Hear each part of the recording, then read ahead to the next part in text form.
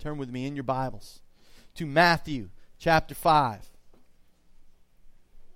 Working our way through a little bit of the Sermon on the Mount. Started a few weeks back, started with the Beatitudes.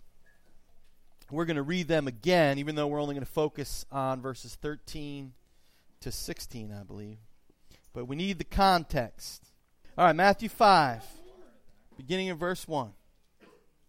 Hear the word of the Lord to you this morning. Now when he saw the crowds, he went up on a mountainside and sat down.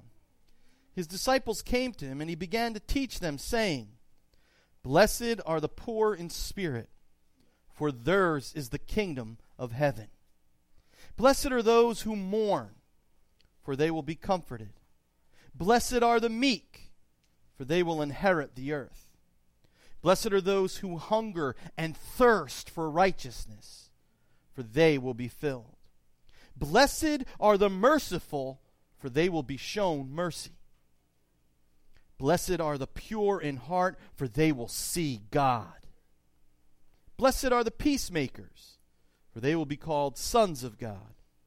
Blessed are those who are persecuted because of righteousness, for theirs is the kingdom of heaven. Blessed are you when people insult you, persecute you, and falsely say all kinds of evil against you because of me. Rejoice and be glad, because great is your reward in heaven.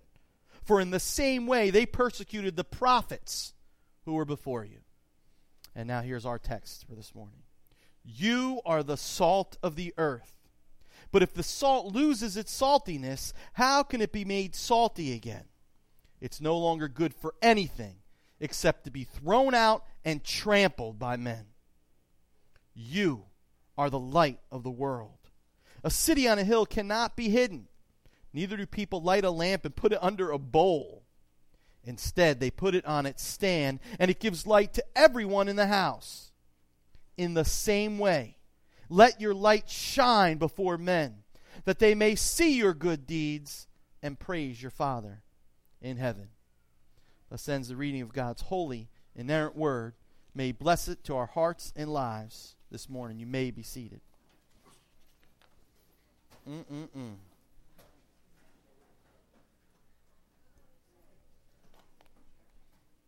wake you up this morning. God is good. All the time? All right, I want to make sure you're with me before I even start. Last time I preached through this text when I was in upstate New York for 9 years at a church up there. I preached through the Beatitudes, and I was explaining that it's not through government, but it's through the church that the kingdom of God comes in power as God's people, live as God's people in the world. And someone came up to me the next week, and this is what they said to me. They said, I know we shouldn't spend too much energy fixing up a world that's destined to be destroyed, but I still think we need to pray that God would grant us godly political leaders. Now, I was flabbergasted. I love that word, flabbergasted, to say the least, because as my old mentor Dick Lucas from England said, if I ever preached anything like that, I'm a Dutchman.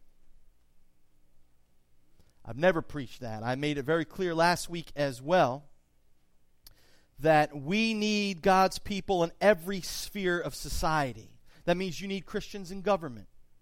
You need Christian doctors. You need Christian plumbers. You need Christian lawyers. Amen? What I did affirm with no apologies is that no matter what form of political government we live under as believers, we need not to despair or wring our hands because it seems like we've lost our ability to affect our culture in a good and godly way. Daniel seemed to be used of God in Babylon.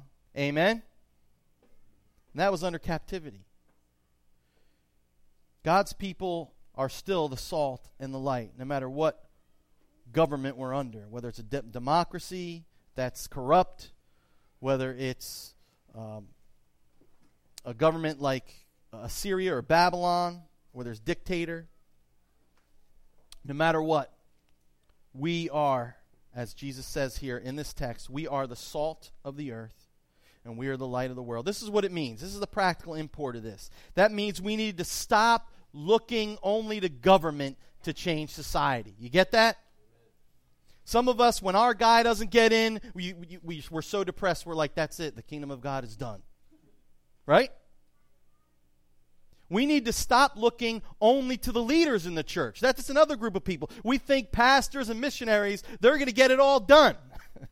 Well, I got news for you. If we're waiting for people like me to get it done, we're all in trouble. God called the whole body of Christ to be the church.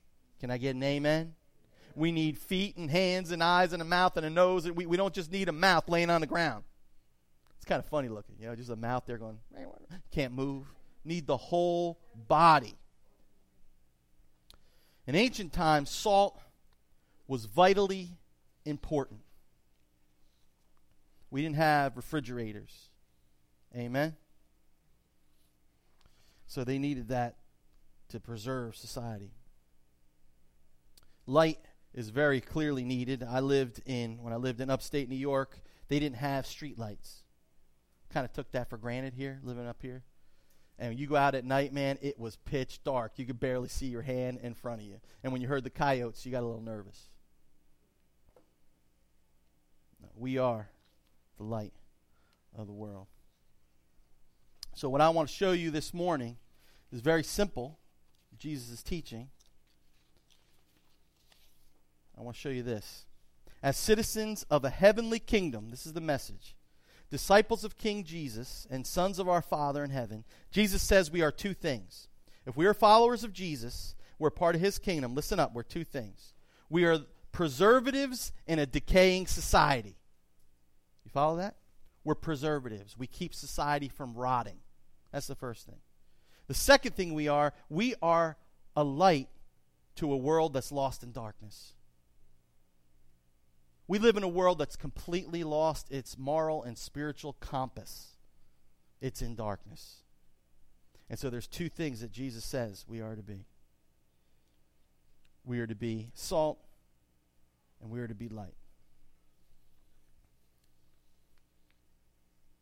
Now let me say this. How many people here like Superman? I like Superman. I always like the idea of you could be Clark Kent, this geeky guy with glasses. Oh, excuse me. And nobody really knows who you really are. And every once in a while, you get to shred that stuff off, and then you get to make a big change and serve society. You know what I mean? It's really cool for truth, justice. It's really awesome. And then, but when you want, you can go back to being just plain old Clark Kent. You can mind your own business at the Daily Planet, right? Trip over things, be a real geek, and nobody notices you. Or what about when you're an undercover cop or detective? So you kind of blend in with everybody. Nobody knows who you really are until it comes to the moment when you're going to bust them, right? Then you show your true colors and you bust them, but then what happens? Then the jig is up. You lost all your influence because now everybody knows, he's a cop. Well, the truth is, we don't have that luxury as Christians. We don't have the luxury. Ultimately, there is no undercover Christian. You understand that? Jesus says, where do you put a light? You don't put it under a bowl. You put it on a lampstand so the whole world can see. There's no undercover. Now, there are Secret Service agents. We'll get to that later in the Sermon on the Mount. But I'm going to just tease you with that one. But right now, I want to say, according to the Bible, there are no undercover Christians. You're eventually going to have to show your colors. And we do that in two ways in society, and that's what I wanted to get at. We are the salt of the earth, the preservatives. So that's the first thing. Now, as I mentioned, in ancient times, you really needed salt because salt did its job in preserving food so that you could eat it later. They didn't have modern refrigeration. And in the same way, we as believers in society, we preserve the world from rotting. The world that does not follow God, that rebels against God, that lives in a way that's destructive to themselves and to others. God says that that's the crazy thing. That means you and me keep the world from spoiling. I think that's interesting. And here's one interesting thing. I know if you're like me, don't you feel sometimes, what can I do to make a difference? You ever feel like that? You know? And what Jesus is saying is, you make a tremendous difference. If you're really mine, and you really follow me, and you really live the way I call you to live, that's where the rub comes. How many churches know what God says, but they don't do it? Can I get an amen? The world is literally dying to see a Christian in action. That's what Jesus is saying. He's saying you are the salt. Sinclair Ferguson puts it this way. I think this is my longest quote. Hang with me because he puts it well. He says this: "This is precisely what the Christian does when he takes his stand for God in society." Listen to this. He makes that society, be it his friends in school, his fellow students in college, his co-workers, or those with whom he plays sports, less fertile soil for other ungodly influences. Your companions will moderate their language. The name of Jesus will not be so easily blasphemed. Those with whom you work will develop something of a conscience about the standard of their work. The conversations of men and of women will be brought under control. Respect for others will be more common. Your life will save others from yielding to the immoral pressures by which our contemporary world is characterized. I'm going to bring that down to earth for you. For many years, when I first got saved, I actually got saved in this situation, I was a waiter in a restaurant. And all the restaurants I worked in were mainly pretty pagan places. You follow me? Ungodly. But I was a brand new believer, and I was marked out. People knew who I was.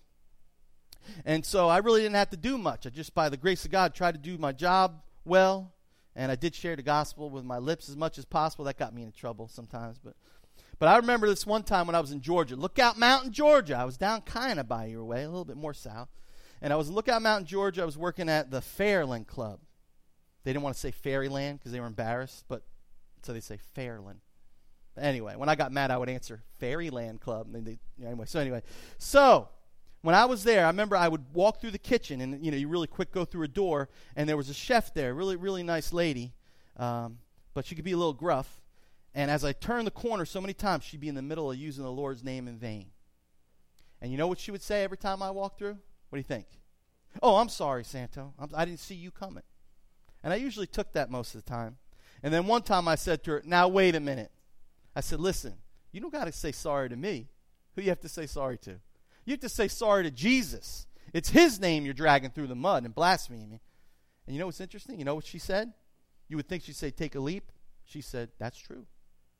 That's true."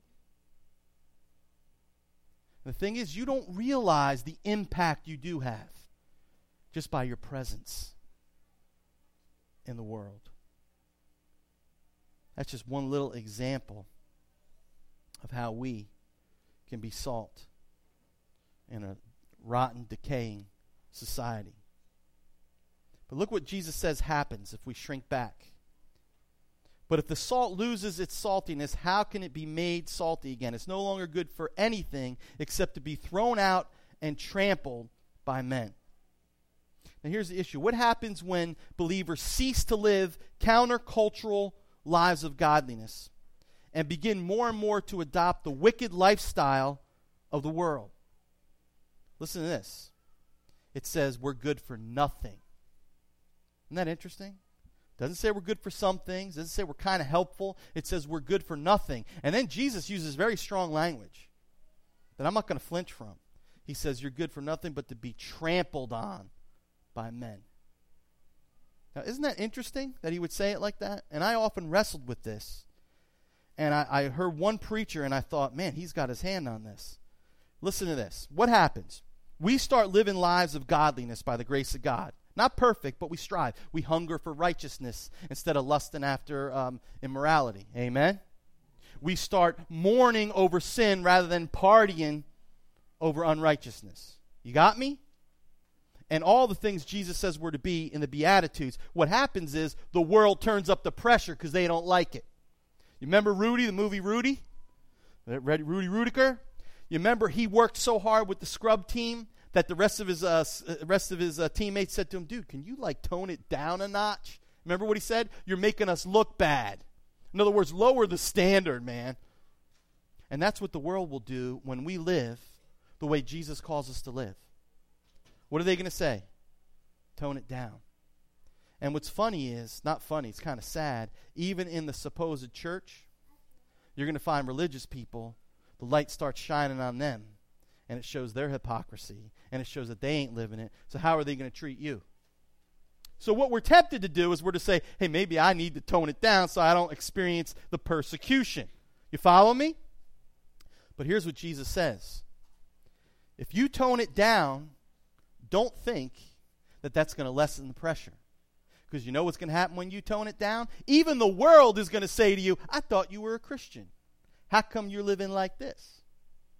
And the world is going to mock you. The world is going to say, ha, ha, some Christian you are. I remember when I first got saved, I was hanging out with a non-Christian girl. And I remember just sitting next to her on the couch, and she said to me, shouldn't you be looking for a Christian girl? Ouch. You know what I'm saying?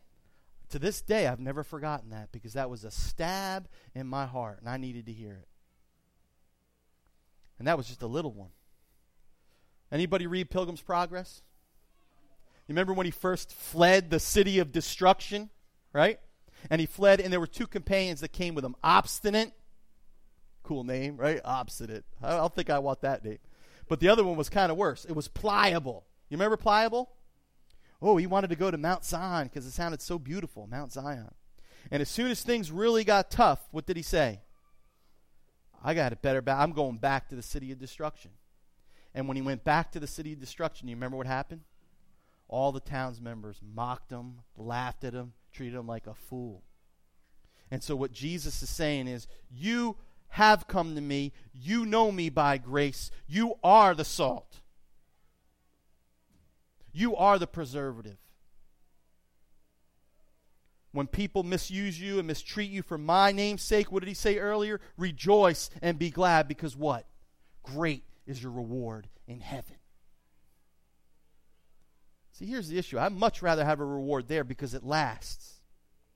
This world, I know you young people don't realize it, it's short.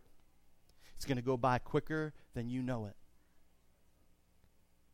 Unrighteous people, the people of the world who don't know Jesus, they got to get all they can now. You with me?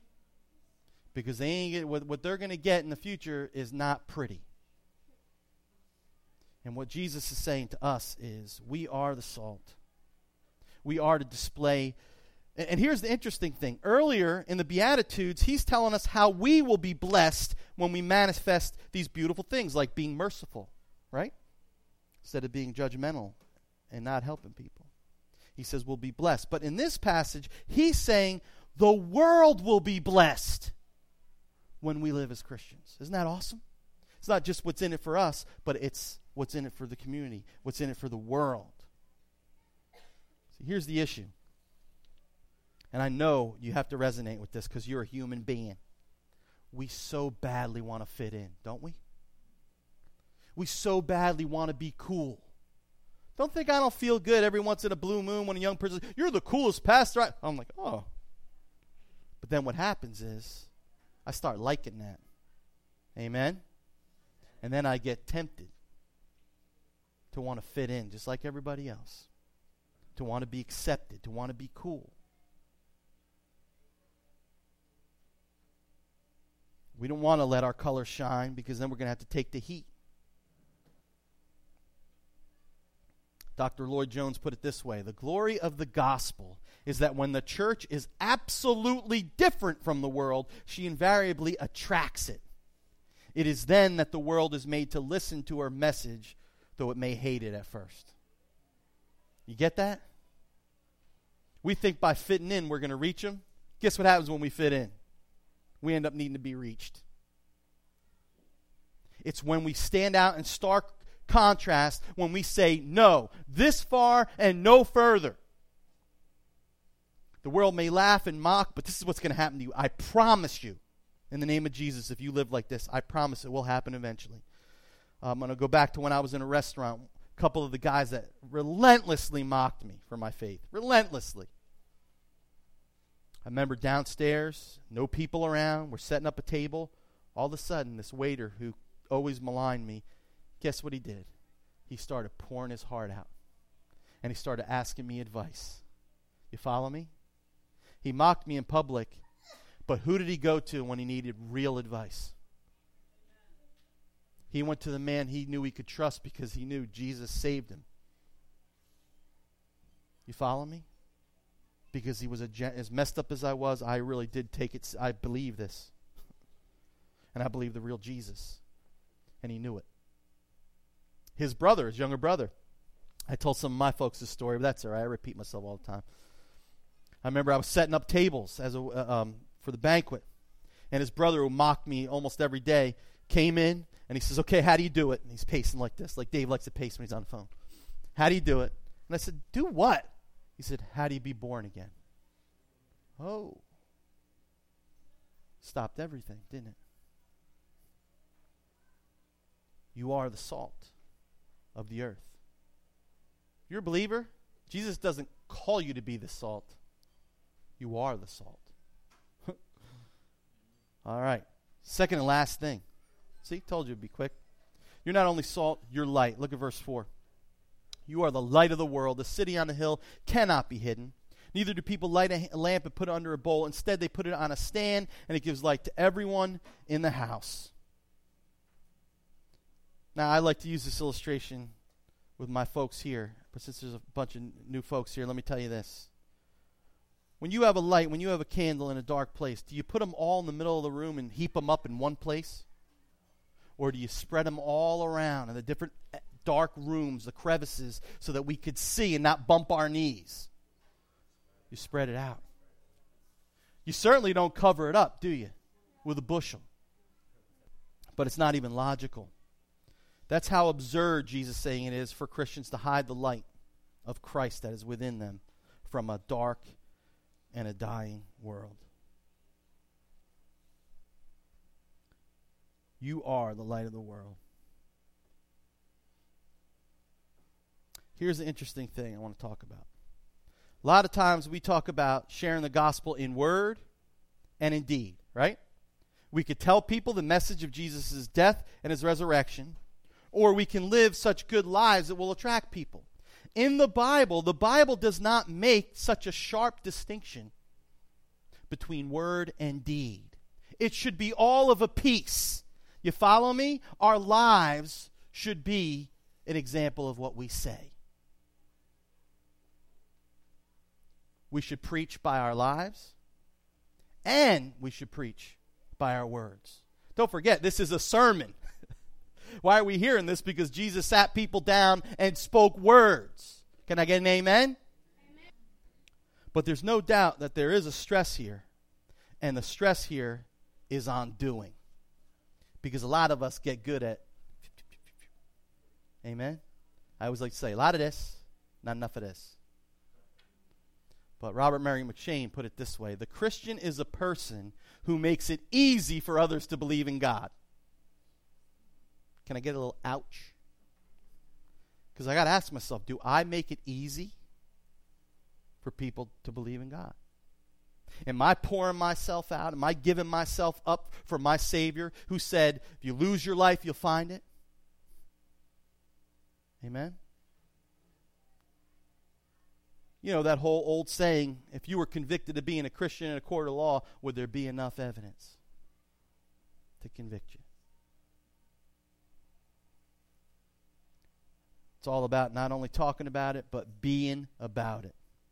This demonstration needs to take place, Jesus says, in the world. You got that?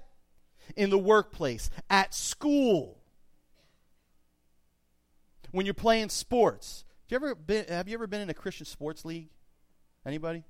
I've seen some of it, and I've seen some of the guys. I'm like, dude, is this a Christian sports league or what? For some reason, they just think they could just turn off their Christianity. I don't think so. We need to be light everywhere. We need to be examples. Sometimes we talk about full-time Christian service. You know what we mean by that?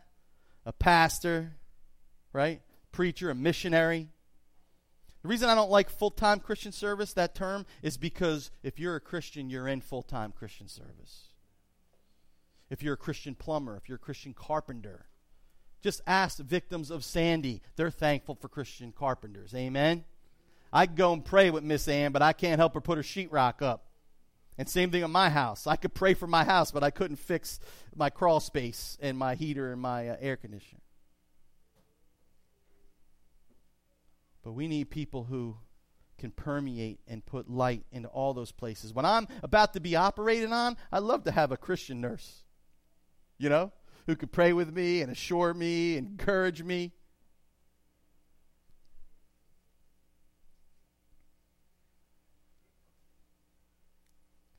Stories told upon visiting a lighthouse. Somebody said to the keeper, "Aren't you afraid to live here?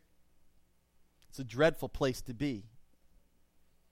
"Not really," he said. "Listen to this. I'm not afraid. We never think of ourselves here." "Never think of yourselves? How's that?" the person said. And here's how the lighthouse keeper answered. "We know that we are perfectly safe and only think of having our lamps burning brightly and keeping the reflectors clear so that those in danger may be saved." Wow. That is a good description of the Christian. We need to stop worrying about our comfort, our safety, me. And we need to get out of the salt shaker, and we need to become lights and set it up on the hill where it's needed most. People say such things. "Why are you moving to Atlantic City?" Why wouldn't I move to Atlantic City? Can I get an amen? The light is needed everywhere. Apparently, the light is really needed there, too. Because they need to shine a little revelation on their darkened minds. Here's the interesting thing I find in this text. Two things you may not have thought about, and that's this. There are implications of Jesus' teaching. When he says we are the salt of the earth, and then he says we're light of the world, that means something. That means that the world is in darkness. Right? If we're the light of the world, and light is needed in the world, that means the world is filled with spiritual and moral darkness. Now I'm going to preach. So why in the world would we as Christians take our cues from a messed up, darkened, blinded world when it comes to defining what marriage is? Can I get an amen? Why would you go to them? They're in darkness.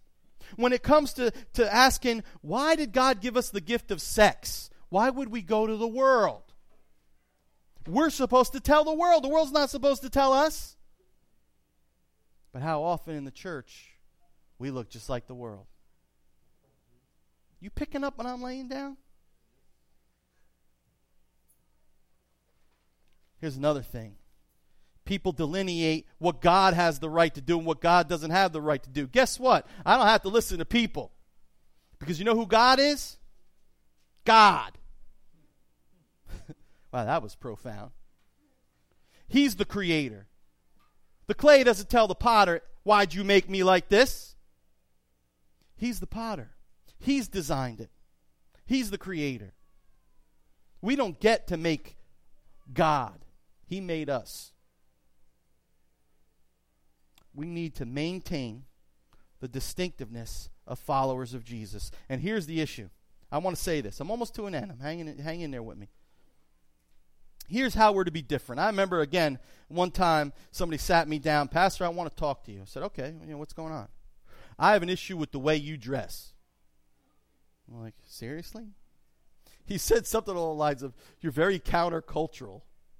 I'm like, "That's interesting." Because I wore a tie-dye T-shirt. I'm like, "That's countercultural?" A lot of people are wearing them today. Another thing was, "You play that worldly music." I'm like, "Oh, define for me what worldly music is." And we got a good discussion about that. And so basically why I bring this up is because sometimes we think being different from the world is we wear black hats if the world wears white hats. You get it? We have this sanctified kind of music and they have this, bad music. That's not what Jesus is talking about. It goes way deeper. I'm going to tell you what Jesus is talking about because it comes from the text. Listen to this. This is how we will be different and distinct from the world. Instead of celebrating sin and shaking our fists at its consequences, we need to mourn over it. Remember what he said? Blessed are those who mourn, for they will be comforted. Just like our Savior mourned over sin. Instead of exalting ourselves in pride and acting like we got all the answers and never admitting that we're wrong, we need to acknowledge our poverty of spirit. Blessed are the poor in spirit. Amen? Instead of craving power and unlawful pleasure like the rest of the world, we should be craving what? Righteousness. You see how we're to be different? Instead of kicking people when they're down, listen, this is important, especially for the work we do. Instead of saying, well, they did it to themselves, let them lie in it. We are to exercise the same mercy that we need from a holy and righteous God. Amen? That's how we're to be different. We may be persecuted like the prophets before us, but here's the cool thing. Then maybe, just maybe, we'll have the same impact on society that the prophets did. Wouldn't that be awesome? Wouldn't that be awesome if our world was changed by our lives the way that the world was changed by Isaiah and Hosea and Daniel and Ezekiel? I'm going to close with this. My brothers and sisters at New City Fellowship, I'm going to talk to my peeps for a second. Is that all right, guys and girls? I'm going to talk to my peeps. I can't thank God enough that you've come with me on this journey this far to reach a lost and decaying world. And I just want to invite you to go further up and further in and to be a community of salt and light and to join in a world that needs us desperately.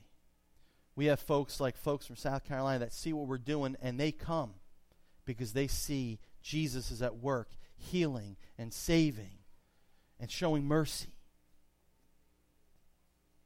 And all I say is, let's do this. Now, you may say this is impossible, and I say amen. Alone, it's impossible. With Jesus, nothing is impossible. And the question is, will you trust him? Will you lay it on the line? Will you be a real citizen of his kingdom and give up your old life and receive the new life that he gives you for free? That's the question. This week, team, you're going to have opportunities to be salt. You're going to have opportunities to shine light. What are you going to do? Let's pray. Father, we thank you. We are the salt of the earth. We thank you that we are the light of the world. And we are to share good deeds that people might see them and glorify you, our Father, not us. Because they see God is at work in the world doing his gospel ministry through his saved, sanctified people. Oh God, may we indeed not make an idol out of comfort and peace, personal peace, but may we pour ourselves out like you did, like broken bread and poured out wine for a dying society that desperately needs Jesus and his touch. Be with us, Jesus, to that end we pray. Amen. This Sunday sermon was preached by the Reverend Dr. Santo Garofolo. New City's Sunday sermon is recorded live on location at New City Fellowship of Atlantic City. If you're in the Atlantic City area, stop by. Our address is 215 North Sovereign Avenue, Atlantic City, New Jersey. Visit us online at newcityac.org. That's www.newcityac.org. Oh God is written and performed by the Reverend Dr. Santo Garofolo. Join us next week for a brand new New Cities Sunday sermon.